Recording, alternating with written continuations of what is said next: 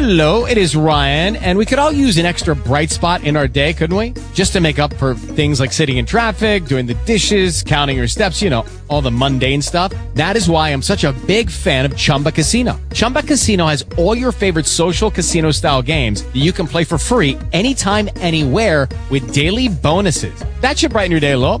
Actually, a lot. So sign up now at ChumbaCasino.com. That's ChumbaCasino.com. No purchase necessary. VGW Group. Void where prohibited by law. See terms and conditions. 18+.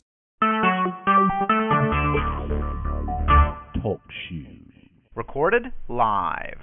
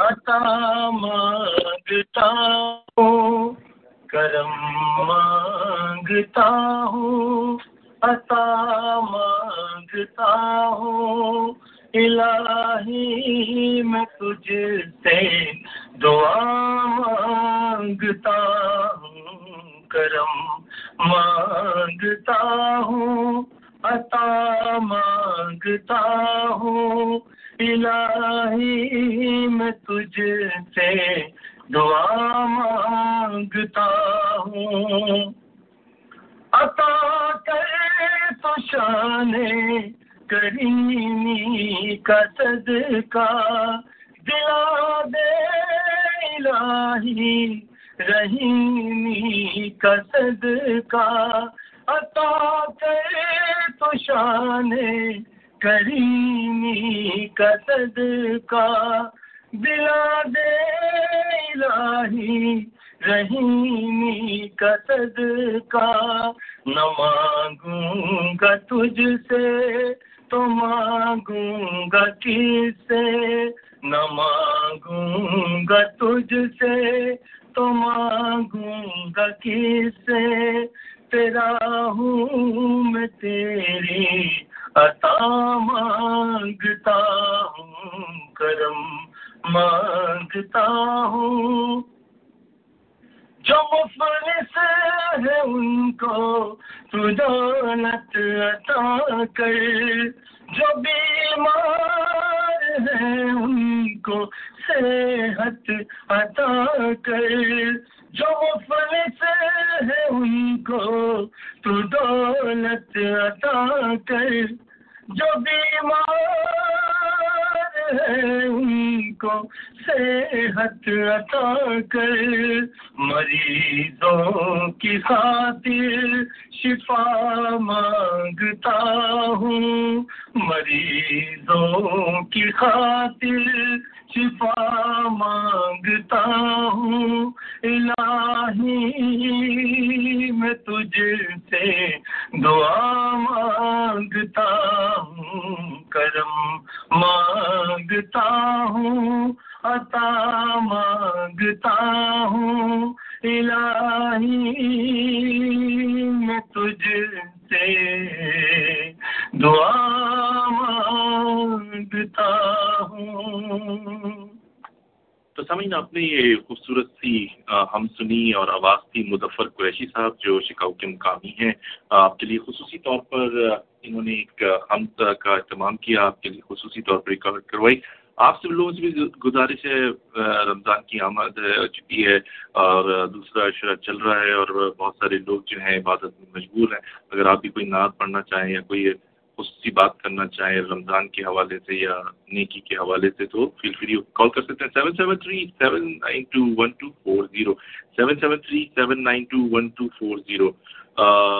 تو آپ کو بتاتے چلیں سامعین، ہمارے ساتھ بہت سارے آج گیسٹ بھی ہیں اور گیسٹ کے ساتھ ساتھ ہم آپ کو لوگوں کی بہت ساری فرمائش ہے وہ بھی کرتے رہیں گے۔ آج شکاگو میں بہت شدید گرمی ہے، پلیز بی کیئرفل۔ آپ کا اگر روزہ ہے تو کوشش کریں کہ گھر میں رہیں، زیادہ باہر نہ جائیں۔ اور آج بہت عرصے بعد شکاگو میں بڑے ونٹر کے بعد بھی گرمی ہوئی ہے۔ دوسرا، شکاگو کی سرگرمیوں کے حوالے سے بتاتے چلیں کہ شکاگو میں میموریل ڈے کا لانگ ویکینڈ بھی چل رہا ہے۔ میموریل ڈے کے حوالے سے ہم بحثیت پاکستانی امریکی ہمیں ان چیزوں میں بھی حصہ لینا چاہیے، پریڈ میں جانا چاہیے اور بہت سارے جو ایونٹس ہوتے ہیں جو شرک وغیرہ کی چیزوں سے بالکل بالا تر ہے، یہاں پہ فائر ورکس ہوتے ہیں، تو بچوں کو ضرور لے کے جایا کریں، انٹرٹین کریں، کیونکہ آپ کے بچے یہیں پر ہی بورن ہوئے ہیں۔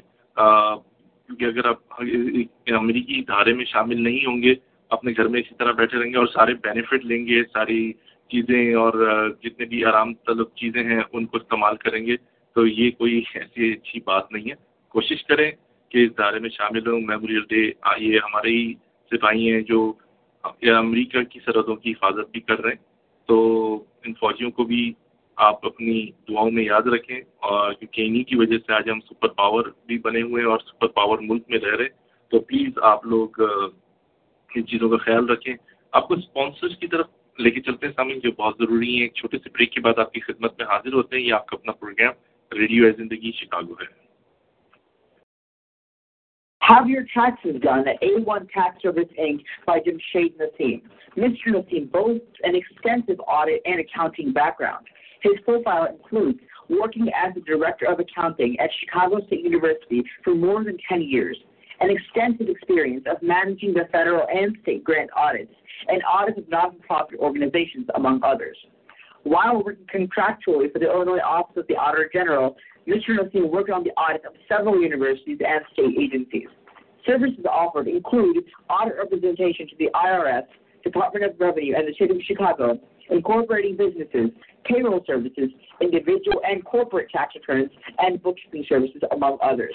For more information or to schedule an appointment, contact Jamshed Nassim at 773-680-9571. Again, 773-680-9571. Anmol barbecue restaurant जहां 100% हलाल बिरयानी से डिशें तैयार की जाती हैं। आपकी सहूलत के लिए क्रेडिट कार्ड एक्सेप्ट किया जाता है। इनकी दो बेहतरीन लोकेशंस पे आप विजिट कर सकते हैं। 711 west historic Mitchell street, Milwaukee, Wisconsin. Phone number है 414-672-7878। इनकी दूसरी लोकेशन है 2858 west Devon avenue, Chicago, Illinois. Phone number है 773-508-5050। ईमेल एड्रेस है anmol17@gmail.com। अगर आपको सस्ती और मेयारी Pakistani, Indian, American, Chinese, Italian और मैक्सिकन केटरिंग करवानी है तो अशरफ पटेल साहब का नाम याद रखिए।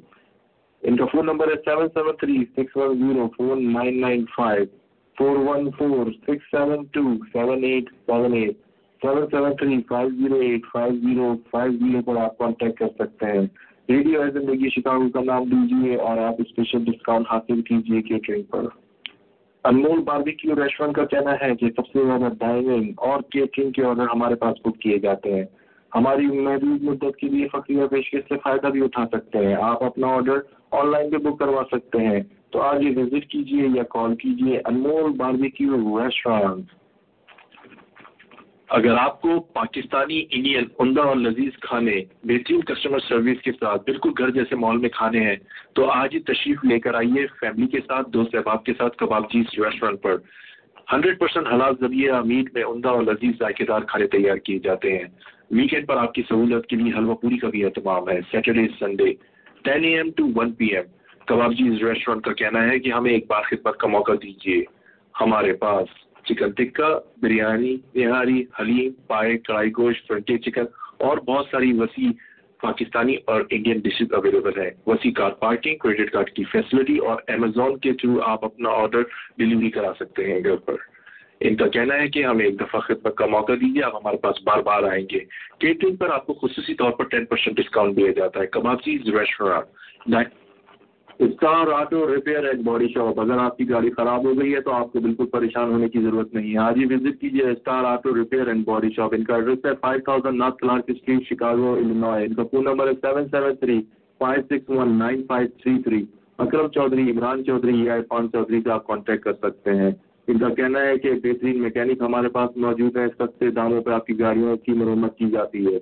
आज ही विजिट कीजिए Star Auto Repair and Body Shop.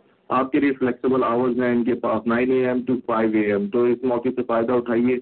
आज ही विजिट कीजिए Star Auto Repair and Body Shop, Chicago, Illinois. तो समझ आपने ये स्पॉन्सर सुने, हमारे अपने लोग, जाने पहचाने लोग, बड़े प्यारे लोग। इनकी सर्विसेज से फ़ायदा उठाइए, इनके पास जाइए और बिजनेस लीजिए क्योंकि बहुत बड़ा एक अगर पाकिस्तान भेजते हैं ये बहुत अच्छे एक्टिविटीज़ हैं। इन लोगों की सर्विसेज से ज़रूर फ़ायदा उठाइए। आपको बताते चलें सामीन, आज हमने अपने प्रोग्राम रेडियो ज़िंदगी शिकागो में न्यूयॉर्क से हमारे बड़े प्यारे दोस्त भी हैं और बड़े अच्छे शरीफ आदमी हैं। मैं कभी बार इनके मुतालिक सोचता हूँ ये सियासत में क्या कर रहे हैं।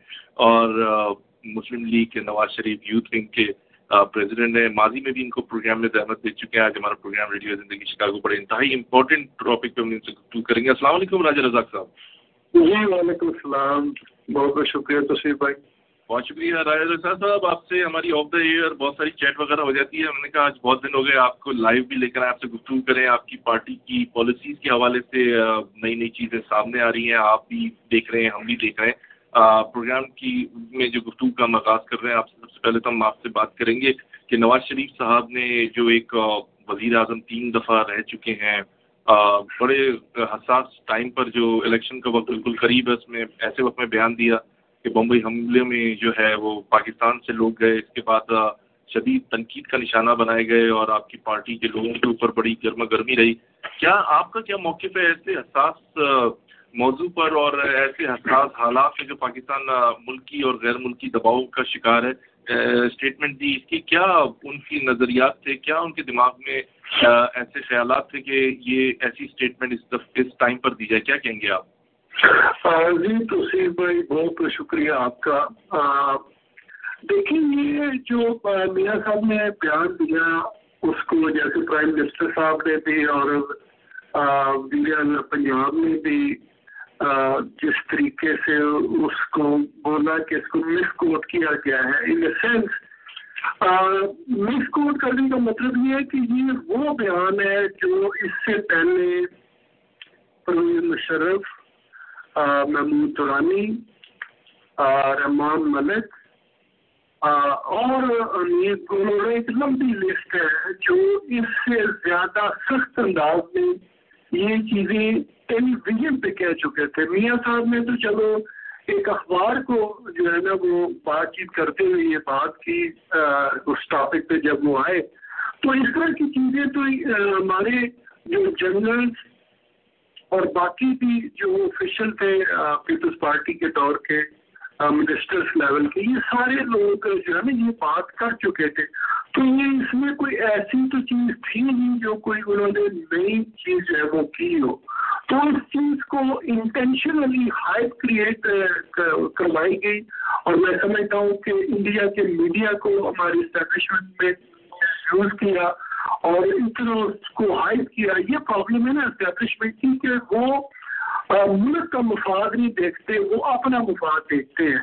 انہوں نے نواز شریف کو پریشرائز کرنے کے لیے وہ دنیا کا میڈیا جو ہے اس کو وہ یوز کر لیا، مگر بدقسمتی سے انہوں نے اگر ملک کا سوچا ہوتا تو شاید جو ہے نا وہ اس کو ہائپ نہ دیتے. کیونکہ اگر نواز شریف کو نہیں بات کرتے تو پھر تو چلو ان پہ آپ تنقید کر سکتے ہیں، مگر وہ کون سی ایسی کوئی نئی بات تھی جو انہوں نے کی؟ اگر انہوں نے یہ بات کی ہے کہ بھئی جو بندے پکڑے ہوئے ہیں ان کو ٹرائی کرو، ان کے کیسز نپٹاؤ، تو اس میں کیا غلط بات تھی؟ اور کیا وہ جو کیسز تھے وہ نواز شریف کی گورنمنٹ نے بنائے تھے؟ وہ تو کیسز بنائے تھے پیپلز پارٹی کی گورنمنٹ نے، اور اس وقت جو آرمی تھی وہ اس میں پوری طرح ان چیزوں میں انوالو تھی. ہمارے جو آئی ایس آئی کے جو ہیڈ تھے ان کو بھی وہ بھیجنے پہ تیار ہو گئے تھے. تو یہ پاکستان تو تھرو آؤٹ اس پروسیس میں آن بورڈ ہے. تو اس میں کون سی نئی چیز تھی جس سے جو ہے نا ایک ہنگامہ کھڑا کیا گیا؟ اگر آپ کمپیریٹیولی آج کل آپ دیکھیں آپ کیا ہو رہا ہے، ٹھیک ہے جی، یہ کتنی حساس موضوعات کو ٹچ کیا گیا ہے. کوئی غداری کا کسی پہ جو ہے نا وہ فتویٰ نہیں آ رہا. تو یہ میں سمجھتا ہوں کہ ایک جان بوجھ کے نواز شریف کا جو پاپولیرٹی ہے اس کو ڈیمیج کرنے کے لیے دیکھنا پہلے مذہب کا کارڈ کھیلا گیا، ختم نبوت کا جو ہے نا ان پہ وہ الزام لگایا گیا کہ خدا نخواستہ انہوں نے اس چیز پہ اٹیک کیا. تو یہ مذہبی کارڈ پہلے کھیلا، پھر اب یہ غداری کا کارڈ آیا. اب دیکھیے وہ اللہ تعالیٰ کے کام اپنی ہے نا جی.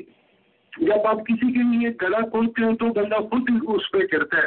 تو ان کے ساتھ بھی یہی ہوا اسٹیبلشمنٹ کے ساتھ، وہ گلا کھولتے کھولتے غداری کا. تو آج اللہ تعالیٰ نے خود ان کو جو ہے نا وہ اسی اسٹیج پہ لا کے کھڑا کر دیا کہ آپ بتاؤ بھائی غدار کس کو کہتے ہیں.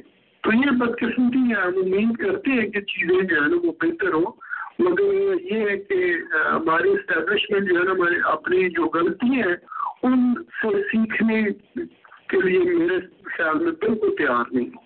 بہت شکریہ رزاق صاحب. رزاق صاحب بہت ہی اہم سوال، ابھی آپ نے دیکھا ہوگا کہ ایک کتاب کا اجرا ہوا ہے، میں نے ابھی پڑھی نہیں مارکیٹ میں کیونکہ ابھی اویلیبل نہیں ہے یہ کتاب، اسپائی کرونیکلز کے حوالے سے. سر درانی صاحب نے بڑے انکشافات کیے اور انہوں نے یہ جو کتاب لکھی متنازع ہو گئے. اس کے بعد جی ایچ کیو میں بھی کافی ان کے متعلق کوئی نیگیٹو مارکنگ ہو رہی ہے، اور ہمارا فورس ملک جو ہمیشہ سے हरीफ रहा है पाकिस्तान का और कोई मौका ऐसा हाथ से जाने नहीं देता कि पाकिस्तान की बदनामी की जाए। उनके आर्मी चीफ के साथ, साबिक जो आर्मी चीफ थे उनके साथ मिलकर ये लिखी गई किताब। क्या कहेंगे इसके बारे में? ऐसे मौके पर हमेशा मौका फराहम ये कर दिया जाता है कि अगर मुस्लिम लीग में कोई भी बात होती है तो आर्मी के कुछ लोग जो हैं वो या तो हक में आ जाते हैं या मुखालफत पर आ जाते हैं। क्या मकासद है इस मौके पर इस किताब का अजरा करना और उस किताब में जो बड़े वीक पॉइंट है आर्मी के वो डिस्क्लोज किए हुए हैं? क्या कहेंगे इस बारे में आप? ये सारा कुछ जो है ना, इट इज टोटली रबिश। वो इसलिए मैं कहता हूँ कि इससे 1000 गुना डैमेजिंग किताब मुशर्रफ लिख चुका है, जिसमें ऐसे ऐसे इंकशाफात हैं कि जो गद्दारी के ज़िम्मे में आते हैं। आपने भी आप भी पूरी तरह से उससे आगाह है, पूरी दुनिया उससे आगाह है। इसके अलावा और कितने जर्नल्स हैं जिन्होंने बड़ी सेंसिटिव जो है ना वो बुक्स लिखी हैं, उन्हें एक्चुअली हुआ। मुशर्रफ तो सदर था जब उसने अपनी बुक लॉन्च की, मतलब आप अंदाजा करें। और इसके अलावा रिसेंटली उनके साथ जर्नल थे, उनका भी मेरे ध्यान में नाम नहीं आ रहा, उन्होंने अभी बुक लिखी है जो मुशर्रफ के जो राइट हैंड थे। तो इस तरह के इंकशाफात तो बेशुमार जो है वो हमारे आर्मी के जो वो हेड हैं वो कर चुके हैं। ये कोई नई बात नहीं थी। हाँ, उसकी टाइमिंग आप अब देखें, उसकी टाइमिंग का इन्होंने एक इशू बनाया और उसमें जो मैं समझता हूँ उनको बुलाने का जो मकसद है, जो उन्होंने नवाज शरीफ को कारगिल से जो है ना वो क्लियर किया है, या दूसरा उसमें जो एबटाबाद का जो ऑपरेशन था उसको वो दुनिया के सामने खोल के रखे, तो वो खुद नंगे हो गया ना। वो जो मैंने पहले बात की है कि जब आप किसी के लिए गला खोलते हैं तो खुद पहले आप उसमें करते हैं। तो इनके साथ वही हुआ है कि जो इन्होंने दुनिया के लिए, नवाज शरीफ के लिए जो घड़े खोदे हुए थे, ये खुद उसमें गिर रहे हैं। अब ये किताब भी नवाज शरीफ को पता था कि इस तरह की कोई सिचुएशन आज बनेगी, तो ये तो पता नहीं है कितने साल पहले इन्होंने कोई किताब लिखना शुरू की होगी, अब जाके उन्होंने कंप्लीट की है। तो ये हमारी बदकिस्मती है कि हम दूसरों पे ब्लेम डालते रहते हैं। हमें सिर्फ गद्दार जो है ना वो सिविलियन मिलते हैं, हमें वो गद्दार नजर नहीं आते जिन्होंने जब कायदे आजम ने जब उनको हुक्म दिया कि फौजी आगे करो कश्मीर में, तो उन्होंने रिफ्यूज कर दिया। हमें जो कुछ 65 में हुआ वो हमें चीज़ें याद नहीं है। हमारे फौजियों ने उस वक्त दरिया लिख के दे दिए इंडिया की, वो गद्दारी हमें याद नहीं है। हमने 1971 में मुल्क आधा कर दिया, हमें वो गद्दारी याद नहीं है। हमारे सियाचिन पे कब्जा हो गया, हमें वो गद्दारी याद नहीं है। कारगिल का तो चलो इस बुक में भी उसने जो है वो तस्करा किया है, वो गद्दारी हमें याद नहीं है। हमने अपना मुल्क रेंट पे दे दिया, वो याद नहीं है। मैं कभी कभी कहता हूँ कि हुसैन कानी उसने तो वीजे दिए ना, तो उसको हम गद्दार कहते हैं। और भाई जिसने मुल्क दे दिया, जिसने मुल्क के एयरपोर्ट दे दिए, वो किस जमाने में आते हैं? तो ये हमारी तारीख इतनी भयानक है, जैसे जैसे हम इसको जो है ना वो टटोलते जाते हैं, ऐसी ऐसी चीजें सामने आती हैं कि बस अल्लाह कहता है कि हम किस दुनिया में रह रहे हैं और हमारा मुल्क का जो निज़ाम है वो किन के हाथ में है। ये किसी को चलने नहीं देते। जितने भी सिविलियन आए हैं 47 से लेके आज तक, वो किसी एक को भी इन्होंने चलने नहीं दिया। सब पे करप्शन का इल्जाम लगाया और एक को भी जो है ना उन्होंने कोई बेचारा जो है ना वो उसको उन्होंने ट्राई नहीं किया, किसी को प्रूव नहीं किया कि ये जी कुछ इसने करप्शन की भी है या नहीं। बस ये इल्जाम लगा के ज़ाहिर है सारा मीडिया इनके कंट्रोल में। मैं तो कब से कह रहा हूँ कि पाकिस्तान में धर्मी से ऑनवर्ड मार्शल लॉ है। मियां साहब जब थे उस वक्त भी मार्शल लॉ था, मगर वो थोड़ा सा उसमें वो इस हद तक आगे नहीं गए थे। जब से नवाज शरीफ प्राइम मिनिस्टर से निकले हैं तो पाकिस्तान का हर अदारा, पाकिस्तान की अदालतें, पाकिस्तान के जजेस, पुलिस, کوئی ایک ادارہ بھی جو ہے نا وہ حکومت کے کنٹرول میں نہیں ہے. یہ ساری اسٹیبلشمنٹ جو ہے نا وہ رن کرے. کبھی کبھی لوگ پوچھتے ہیں کہ نہیں جی یہ کیسے ہو سکتا ہے جی گورنمنٹ تو ان کی ہے. تو میں کہتا ہوں بھائی گورنمنٹ اگر ان کی ہے تو یہ ٹی وی اسٹیشن کون بند کر دیتا ہے. پرائم منسٹر کی جو ہے نا وہ پریس کانفرنس جو ہے نا وہ نہیں چل سکتی. ایک جو بندہ 3 بار وزیر اعظم رہ چکا ہے ملک کا, اس کی تقریروں پر پابندی ہے. تو یہ مارشل لا نہیں ہے تو اور کیا ہے. اب بجلی کی جو ہے مصنوعی بندش کی جاتی ہے. ٹھیک ہے جی, بجلی سب کو پتا ہے کہ 11,000 میگا واٹ انہوں نے ایکسٹرا بالکل سسٹم میں ایڈ کی ہے. میں ابھی ریسنٹلی آپ کو پتا ہے میں واپس آیا ہوں, 3 مہینے میں رہ کے آیا ہوں پاکستان میں, اور لوڈ شیڈنگ کا کراچی کے علاوہ کسی جگہ کوئی نام و نشان بھی نہیں. صرف 2 ٹائم پہ بجلی جاتی ہے, وہ بھی تھوڑی دیر کے لیے. بہت شکریہ رائے صاحب. بڑا اہم سوال ابھی آپ نے کہا بجلی کا کہا, اور آپ نے نواز شریف صاحب کو بھی ڈیفینڈ کیا. میں 2 جڑے ہوئے آپ سے اس قلیل وقت میں سوال کروں گا. ایک تو آپ یہ کہنا چاہ رہے ہیں کہ جو کچھ بھی نواز شریف صاحب نے کہا کہ وہ آپ سمجھتے ہیں کہ انہوں نے غلط نہیں کہا, انہوں نے جو بھی کہا کہ پاکستان سے لوگ گئے. اور دوسرا جو آپ نے بھی بجلی پانی, آپ کو 3 دفعہ اقتدار ملے, پورے پنجاب میں آپ لوگوں کی حکومت ہے, تو پھر آپ لوگوں نے ڈیم ویم کیوں نہیں بنایا؟ ایسی کیا پرابلمس آ جاتی ہیں, چاہے وہ فوجی حکومت ہو یا کوئی جو ڈیمس نہیں بنے. انڈیا جو ہے وہ پاکستان کا سارا پانی جو ہے سک کر رہا ہے, آپ کے جو دریا ہیں وہ خشک ہوتے جا رہے ہیں, پورے ملک کے اندر پانی کا بحران ہے. اگر جب انڈیا پانی چھوڑتا ہے تو سیلاب آ جاتے ہیں, اگر وہ پانی کتنا بھی چھوڑے, اگر یہ ڈیم بن جائے تو بہت سارے پرابلم سالو ہو سکتے ہیں. کیا کہیں گے اس بارے میں؟ تو بھائی ہمارے مسائل کی ایک ہی جو ہے نا وہ وجہ ہے جو میں نے دیکھا ہے, جس کی وجہ سے ہماری فارن پالیسی بھی نہیں ہوتی. مسئلہ یہ ہے کہ جب آپ خود ہی گھر کے اندر اس طرح کے مسائل میں الجھا دیں گے تو جو گورنمنٹ کر رہے ہیں وہ تو بیچارے 5 سال جو انہوں نے گزار رہے ہیں نا, وہ اپنے سروائیول کی طرف ان کا سارا دھیان ہوگا. وہ نہ انٹرنل جو پالیسی ہے اس کو ٹھیک طریقے سے چلا پائیں گے, نہ جو ہے وہ فارن پالیسی جو ہے نا وہ ٹھیک طریقے سے بنا سکتے ہیں. میں سمجھتا ہوں کہ جب تک آپ کے ملک کے اندر سکون نہیں ہوگا, جو گورنمنٹ آئے اس کو پتا ہو کہ میں نے 5 سال جو ہے نا بغیر کسی انٹرپشن کے گورنمنٹ کرنی ہے, تو میں سمجھتا ہوں کہ بہتری آئے گی.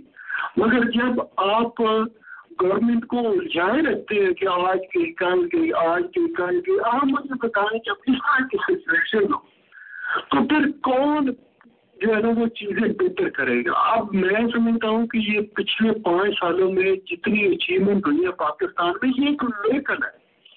میں چھوٹی سی مثال دیتا ہوں, میرا کنسٹرکشن کا بزنس ہے. نیو یارک امریکہ میں ایک پل بنانا ہو نا, چھوٹا سا برج بنانا ہو, تو ایوریج 8-10 سال تک.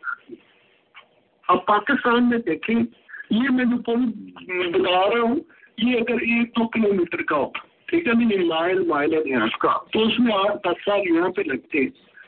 پاکستان میں 20 میل لمبے ایلیویٹڈ جو ہے نا وہ بن رہے ہیں میٹرو برجز, اور کوئی 10 مہینے میں بن رہا ہے, کوئی 11 میں بن رہا ہے. ابھی جو میٹرو ٹرین بنی ہے, ٹھیک ہے, یہ اس کا 22 مہینے کا پروجیکٹ تھا, تو ود ان دا ٹائم انہوں نے کمپلیٹ کیا. صرف جو 22 مہینے ایکسٹرا ان کو لگے ہیں وہ بھی یہ پی ٹی آئی وغیرہ نے جو ہے نا وہ اس کو جو ہے وہ عدالت میں لے گئے, تو وہاں پہ ان کو اسٹے آرڈر مل گیا. تو یہ اتنی اسپیڈ سے کام ہو رہا ہے. آپ یقین کریں کہ پاکستان جو ہے نا وہ ٹوٹلی ڈفرینٹ ہے. ہائی ویز کا جال بچھا ہوا ہے, یونیورسٹی بے شمار بن رہی ہے, کالجز بے شمار بن رہے ہیں, اور یہ بن چکے ہیں. ٹھیک ہے جی, جس کو ہم کہتے ہیں جی کہ ساؤتھ پنجاب میں کچھ نہیں ہوا, سب سے زیادہ انہوں نے فوکس ہی ساؤتھ پنجاب میں کیا. بہت زیادہ کام ہوئے, اور ہر کوئی ایسی فیلڈ نہیں ہے جس میں جو ہے نا وہ کام نہ ہوا. اور یہ کام کن حالات میں ہوئے ہیں کہ جب آپ نے 1 سال گورنمنٹ کی اور اس کے بعد کرنا شروع ہو گیا 2014 میں. دھرنے کے بعد سے آپ کو ایک دن بھی سکون کا نہیں ملا. یہ اس طرح کی کشمکش میں اگر پاکستان ڈلیور کر سکتا ہے, اگر آپ 11,000 میگا واٹ بجلی جنریٹ کر سکتے ہیں, آپ انفراسٹرکچر جو ہے نا وہ پورے ملک کا جو ہے نا وہ ایک شاندار کھڑا کر سکتے ہیں. آپ سی پیک جیسے جو ہے نا وہ انٹرنیشنل لیول کے جو ہے نا وہ پروجیکٹ لا سکتے ہیں جن سے پوری دنیا جو ہے نا وہ منسلک ہے. یہ ان حالات میں آپ نے یہ ساری چیزیں پیدا کی ہیں جب آپ کو پتہ ہی نہیں تھا آج آپ کی گورنمنٹ ہے کل نہیں ہوگی. تو میں سمجھتا ہوں کہ بڑا اہم سوال آپ سے کرنا تھا کیونکہ اس قلیل وقت میں بہت ساری باتیں بھی آپ سے کی ہیں اور آپ نے بتایا کہ نواز شریف کے موقف کیا ہے اور کیا پیش رفت ہو رہی ہے پنجاب کے علاقے میں اور اس کی گورنمنٹ میں کیا کچھ ہوا.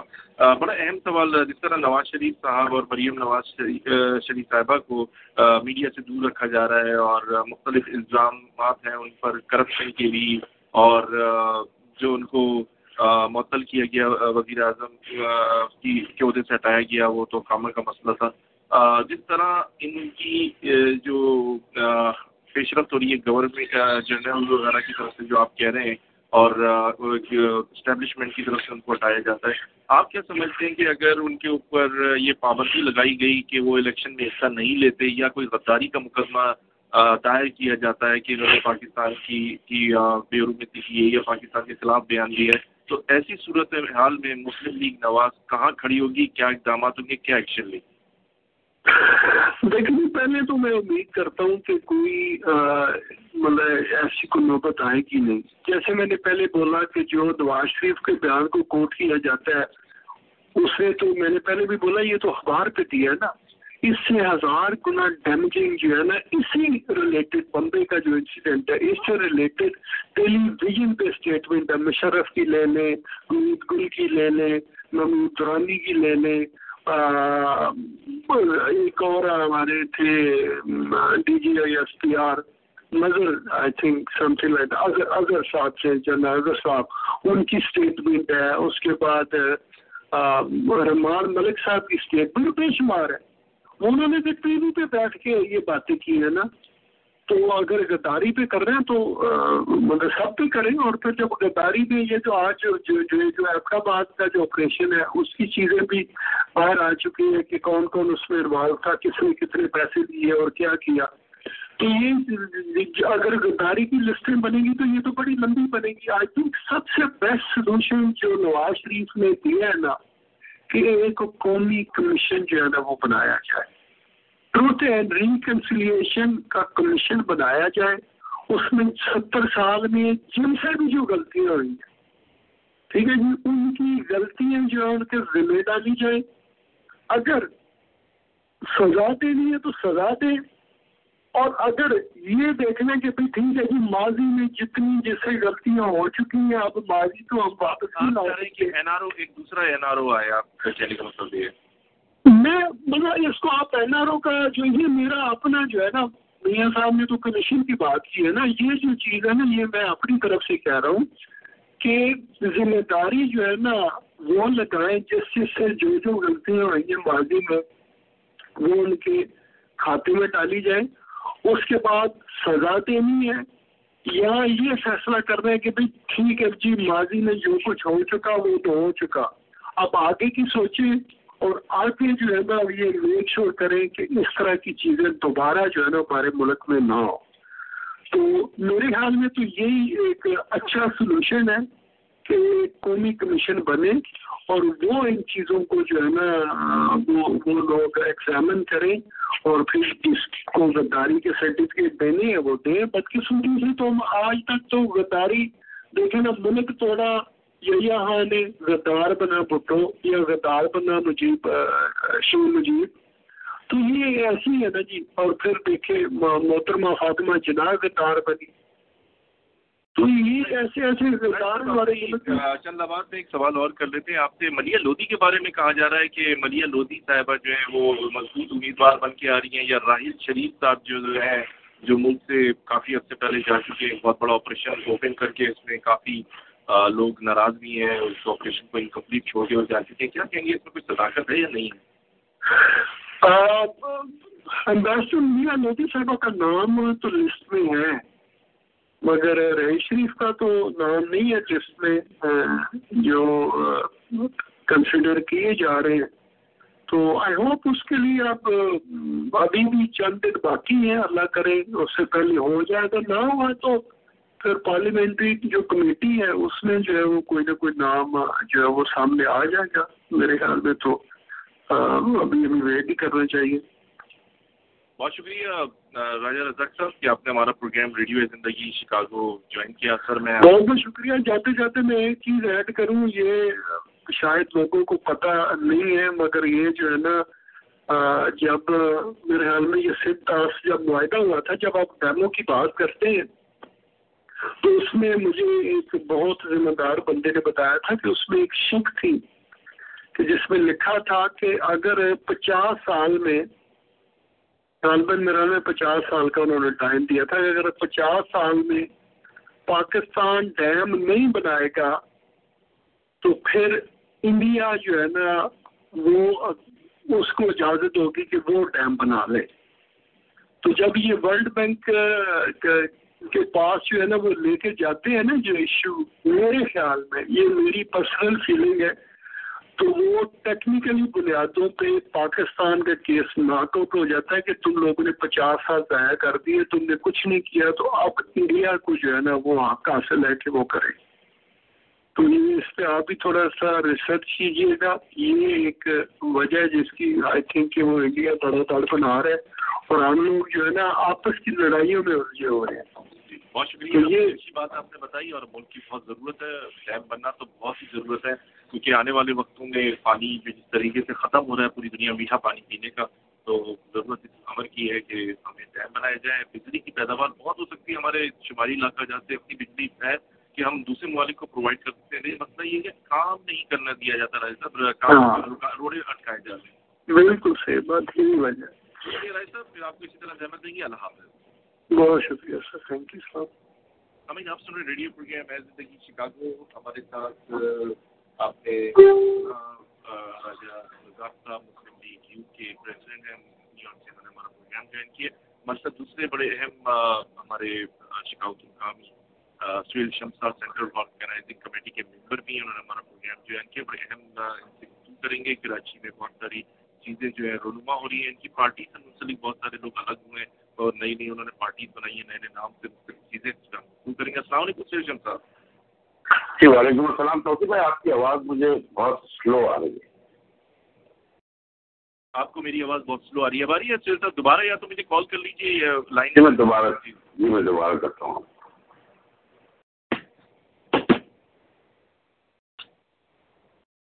یہ واقعی آپ سے کہہ رہے ہیں کچھ لائن میں جو ہے آپ کی جو لائن ہے وہ مستقل ہولڈ پر آئی ہوئی ہے, دوبارہ نہیں گئی تو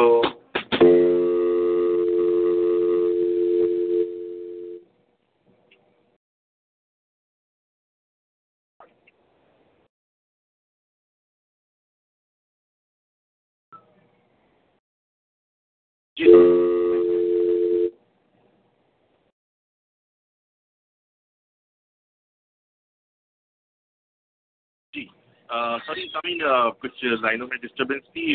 سر صاحب مجھے دوبارہ سے کال کر سکتے ہیں آپ 773-792-1240 پر. کچھ ٹیکنیکل ایشو آیا تھا تھوڑی دیر کے لیے, وہ ریزالو ہوا ہے. پیچھے سے مائک ہمارے بڑے اچھے انجینئر پیچھے بیٹھ کے بہت ساری چیزیں سالو کرتے تھے.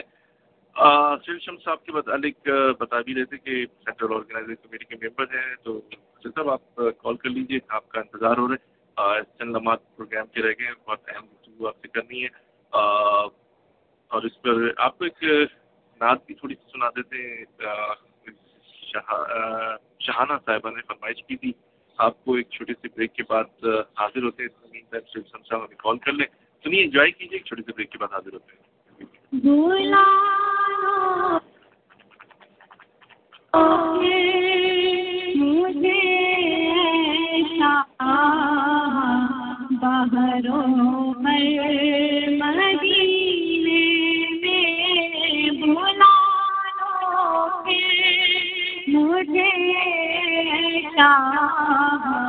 باہروں پر مدینے میں پیوتا ہوا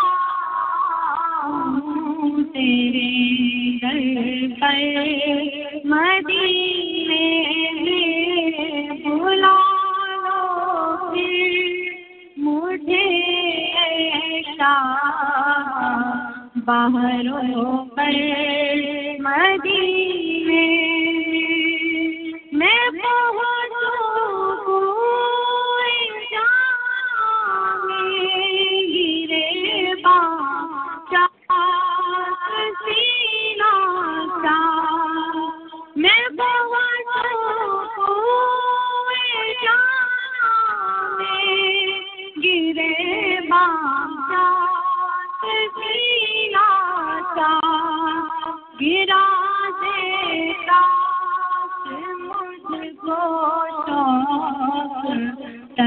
پا کر مدینے میں بلا لو گے مجھے ایسا باہروں پر مدینے میں مدینے جانے والوں جاؤ بھی ایمان اللہ مدینے جانے والوں جاؤ بھی ایمان اللہ کبھی تو اپنا بھی لگ جائے گا بستر مدینے میں بلا لو گے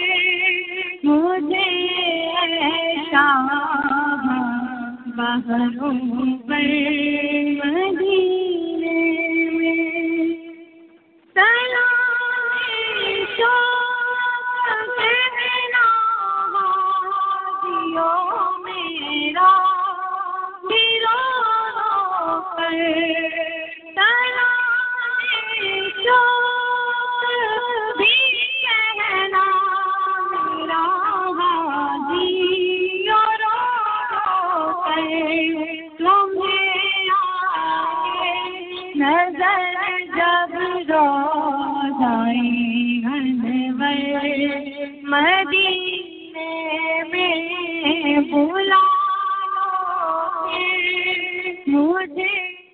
سمجھ اپنی یہ خصوصی آپ نے نہ سنی کچھ لائنز میں ڈسٹربینس ہے آج ہماری, اور میں اپنے جتنے بھی فیس بک فرینڈس ہیں ان کو خوش آمدید کہتا ہوں. فیل صاحب میرے سیل فون پر ہے, میں اسپیکر فون آن کر دیتا ہوں اور مائک بھی ہمارا بالکل قریب کر دیتا ہوں, اور ہو سکتا ہے کہ ہمارے جو لسنر ہیں وہ فیل صاحب کو سن سکیں. کچھ لائن میں بھی ڈیفیکلٹی ہوئی ہے, گرمی بہت ہے, ہو سکتا ہے کچھ تار وار پگھل گیا ہوا, اس کے لیے معذرت ہے. جتنے بھی فیس بک فرینڈ ہیں, شاہد حنفی صاحب بہت شکریہ پروگرام جوائن کیا, حنیف راجہ صاحب بہت شکریہ آپ نے پروگرام جوائن کیا, سہیل یوسف صاحب, سرفراز نیازی صاحب بہت شکریہ, پاکستان کا بہت بڑا نام ہے سرفراز نیازی صاحب, پروگرام انہوں نے جوائن کیا ہمارا فیس بک پہ. آپ کو تمام حضرات کو السلام علیکم, اور فیس بک کے فرینڈس اور بزنس کو السلام علیکم. سب سے آپ کو آواز آ رہی ہے؟ اب میں نے اسپیکر فون پہ آپ کو لیا, سوری کچھ ڈیفیکلٹی ہو رہی ہے پروگرام میں, سوری. جی کیا آپ کو آواز آ رہی ہے اسپیکر؟ جی بہت شکریہ. سلسلہ صاحب آپ سے گفتگو کریں گے تھوڑی سی, کیونکہ بہت ضروری آپ سے باتیں کرنی تھی کہ مراد علی شاہ چند لمحات ہیں پروگرام ختم ہونے میں. مراد علی شاہ صاحب نے کہا کہ میں لعنت بھیجتا ہوں دوسرا صوبہ بنانے, سندھ کو تقسیم کرنے والے, اور انہوں نے سندھ کو جو صرف نام دیا ہے, پورے پاکستان کو ماں کہتے تو کچھ سمجھ نہ آتا, لیکن انہوں نے صرف سندھ کے صوبے کو ماں کہا. کیا کہیں گے اس بارے میں کہ متحدہ قومی موومنٹ کے آپ سینٹرل آرگنائزر کمیٹی کے ممبر ہیں, کیا کہیں گے ان کے اس اسٹیٹمنٹ پر؟ السلام علیکم اور تمام جو آپ کے سننے والے ہیں ان کو السلام علیکم.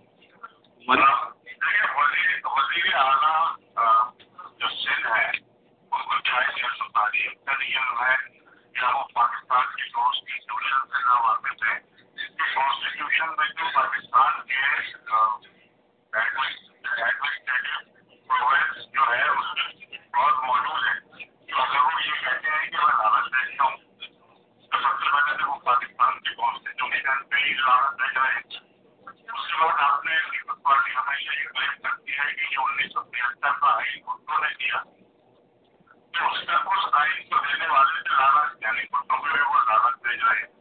اور اگر آپ سندھ میں یا پاکستان میں کہیں بھی اگر آپ کے پاس 2 تہائی اکثریت موجود ہے تو آپ صوبے کی ریزولوشن جو ہے وہ لا سکتے ہیں, کیا مطلب سے بنا کر. لیکن مسئلہ سندھ کا جو ہے وہ یہ ہے کہ سندھ میں کیونکہ سندھ کی زمینوں کو یہ قابل ہے. میں آپ کو تھوڑا سا باتیں کو لے کے جاؤں تو 8 اپریل 1985 میں ایک نہرو پیکٹ معاہدہ ہوا تھا جس میں پاکستان کے پہلے وزیر اعظم ریاست علی خان اور Indian prime minister Jawahar Lal Nehru کے درمیان دہلی میں مہاجرین کی 2 طرفہ آبادی کے لیے بین الاقوامی معاہدہ نہرو پیکٹ کے نام سے سائن ہوا تھا, جس کے تحت سندھ سے جانے والے 52% اقلیت کی ہندو پارسیوں اور سکھوں کی 80% متروکہ زرعی زمینوں اور جائیدادوں پر ہندوستان سے ہجرت کر کے آنے والے مہاجرین کا حق تھا. ٹھیک ہے نا,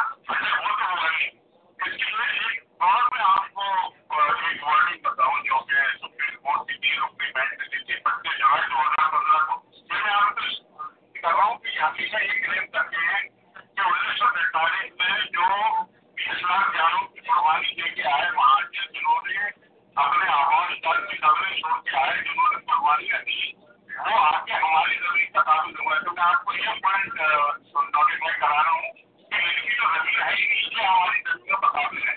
और चीज अपनी बैंक की जरा उसका सुन लीजिए, 25 जुलाई 2017 को अगर किसी को कॉपी चाहिए हो तो वो भी कर जाइए। एक मरतबा उसी बैंक के 3 रुपए है, एक मरतबा मतरूफा करार दी गई जायदाद को दोबारा गैर मतरूफा करार नहीं दिया जा सकता। ये सुप्रीम कोर्ट कह रही है। और फिर कह रही है कि मतरूफा अमलात के मुकदमात सिविल अदालतों का इख्तियार जमा करा, मतलब वो कोई ये नहीं आ सकता।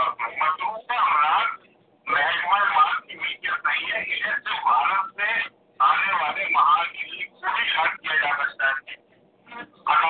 अदालत के इल्जाम की फैसले के साथ मुल्क की मतरूफा जायदादों पर होगा जिससे क़यामत पाकिस्तान के वास्ते अब तक अदालत से महरूम शहरियों की जायदादें की जा सकेंगी। अपने उसमें लेने का बदकिस्मती से महाजनी में शामिल बड़े लोगों को पाकिस्तान आकर बहुत कंपनियां, मगर छोटे लोग आज भी जज के खाते कर रहे हैं। और सुप्रीम कोर्ट और 3 रुपये बैंक था जिसमें मौजूदा जो हमारे जो पाकिस्तान है, जैसे साहिब निसार साहब, वो इस पर एक्ट कर रहे थे, वो उसमें मौजूद थे। तो इन्होंने ये वोटिंग की थी। और अब आप ये लीजिए कि जैसे जो 50% जो फीसद नागरिक थी हिंदू पार्टियों को जो माइग्रेट करके हिंदू है, जो वॉलंटियर है, 80% जो उनकी जमीन जो है मतरूफा थी, उसमें जो 47 से आए हुए जो हमारे आवाजदार थे उनको वो जमीनें मिली नहीं, लेकिन नहीं, वो सिंधियों ने कब्जा कर दी। सिंधी जो 5,000 साल से वहाँ मौजूद है। मैं एक आर्टिकल पढ़ा सकता हूँ, हो सकता है मैं वीडियो में भी पढ़ा लूँ, जिसमें आपको सटीक को याद करूँगा कि ये कितने साल से वहाँ मौजूद है। ये कभी सिंध के हुक्मरान नहीं भाई, ये हमेशा हिंदुओं के गुलाम है। जिन्होंने हिंदुओं के गुलामी में हाथ कैसे छोड़ते हैं, ये वो कंडीशन है जो हिंदुओं की गुलामी का है। कभी भी इन्होंने बहुत शुक्रिया सैयद साहब। हमारे साथ डॉक्टर सलीम साहब ने भी फेसबुक पर प्रोग्राम ज्वाइन किया। सुबह की तहरीक के बड़े बेशरफ इन्होंने कदम उठाए और काफ़ी मुजाहरे भी किए। और दूसरे तफसील अहमद साहब जो हैं उन्होंने भी प्रोग्राम ज्वाइन कराया। आपने भी बहुत शुक्रिया प्रोग्राम ज्वाइन करने का। सैयद साहब, बड़ा अहम सवाल जो आपने बताया कि पीपल्स पार्टी माजी में किस तरह थी, गुलाम थी, कुछ भी थी, लेकिन जब आप लोगों की बड़ी पावर थी 2013 के इंतखाबात हमने देखे। जिम भुट्टो, आपका बहुत शुक्रिया प्रोग्राम ज्वाइन करने का। और आपने कहा कि बड़ी पावर थी 2013 के बाद, मुत्तहिदा गवर्नमेंट बड़ी आगे जा रही थी। 90 में देखा गया कि ऑपरेशन किया, पीपल्स पार्टी की हुकूमत थी, और जिस तरह पक्का जिला में औरतों ने जनाजे उठाए और रात को दरमियानी रात को हमला किया गया पुलिस ने, और फौज ने कोई अहम पेशरफ नहीं की। सैकड़ों जो उर्दू स्पीकिंग थे उनको मार दिया गया, पानी बिजली बंद कर दी गई थी। उसके बाद भी आपके खिलाफ ऑपरेशन तसस्सुल से होते रहे। अल्ताफ हुसैन साहब के ऊपर, आपकी पूरी पार्टी के ऊपर, आपकी पूरी क़यादत के ऊपर ये उंगलियां उठती हैं कि आप फिर इनके साथ ऐवानों में क्यों बैठे रहे, क्यों इनके साथ इत्तेहाद रहा। इसके बारे में आप क्या कहेंगे जब इतने जुल्म ज्यादती, कभी भूखा नंगा कह दिया जाता है, कभी महाजन लफ्ज़ गाली का कहला दिया जाता है, कभी आपके मुकदमात लेके इंग्लैंड पहुंचाया जाते हैं, कभी आपके लोग जो है जिस तरह उनको उठाया जा रहा है। कल ही मेरे पास एक इंतहाई अफसोसनाक खबर आई कि एक और एक कारकुन आपके इरशाद साहब जो है उनको सादा लिबास एहलकार ले गए थे, फिर उनकी लाश बरामद हुई जंगलों से। क्या कहेंगे, लोग आप पर उल्टी उंगलियां उठाते हैं कि आप लोग क्यों इक़्तिदार में इनके साथ रहते हैं?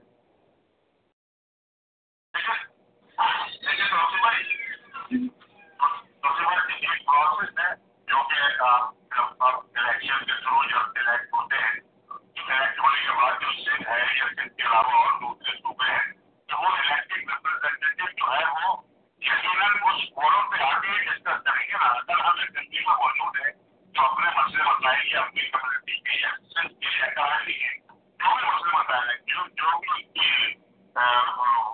काम का होता है वो असेंबली में जवाब उठाएंगे। आप यकीनन सिविलाइजेशन की तरफ है और आपको ये अच्छी तरह मालूम है कि वो असेंबली जो है वही मसाइल हल करेगी। जहाँ तक आपने ने मतलब खुद चल गया 92 अपोलोजाइज किया। 92 का ऑपरेशन हुआ। 92 का ऑपरेशन के बाद जो 97 जो नवाज शरीफ साहब की हुकूमत है, नवाज शरीफ साहब ने जो है वो बाकायदा तौर पर जो है वो लोगों को जो है वो बड़ा यानी उनको माफ किया और नवाज शरीफ साहब ने जो है वो अपोलोजाइज किया।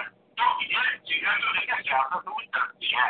इसलिए आप एक कॉन्स्टिट्यूशन में रहते हुए अपनी तहरीक को या अपने लोगों को या आवाज उठा सकते हैं ना। ऐसा तो नहीं है कि आप डंडा-डोली करें या आप जनाब करें या आग लगाए। वैसे आपको बताएंगे ना करते हुए कि हमसे ना करता गुनाहों की कितनी सजाएं जो है वो और कितने सर्टिफिकेट जो है हमें लाद दिए गए और जो हम ये भी मुल्क की मफाद है तो भाई देखिए अगर हम एक दूसरे के रस्ते गिरवा होंगे असेंबली में चाहे वो सिविल असेंबली हो या नेशनल असेंबली हो तो फिर हम एक दूसरे को उलझ जाएंगे। हमें उलझना नहीं था। हमें मुल्क को पाकिस्तान को लेके आगे बढ़ना था। देखिए बड़ा भाई तो ये कहते हैं ना कि भाई पाकिस्तान बचाने का फार्मूला उसके बाद मौजूद है। इसलिए वो ये कहते हैं उतना ही छोड़ कर दिया जाता है। ये पाकिस्तान की जो फौज है उसके खिलाफ इंडियन मार्च अफ्ताब भाई ने निकाला था ना, बाकी और किसी ने निकाला था।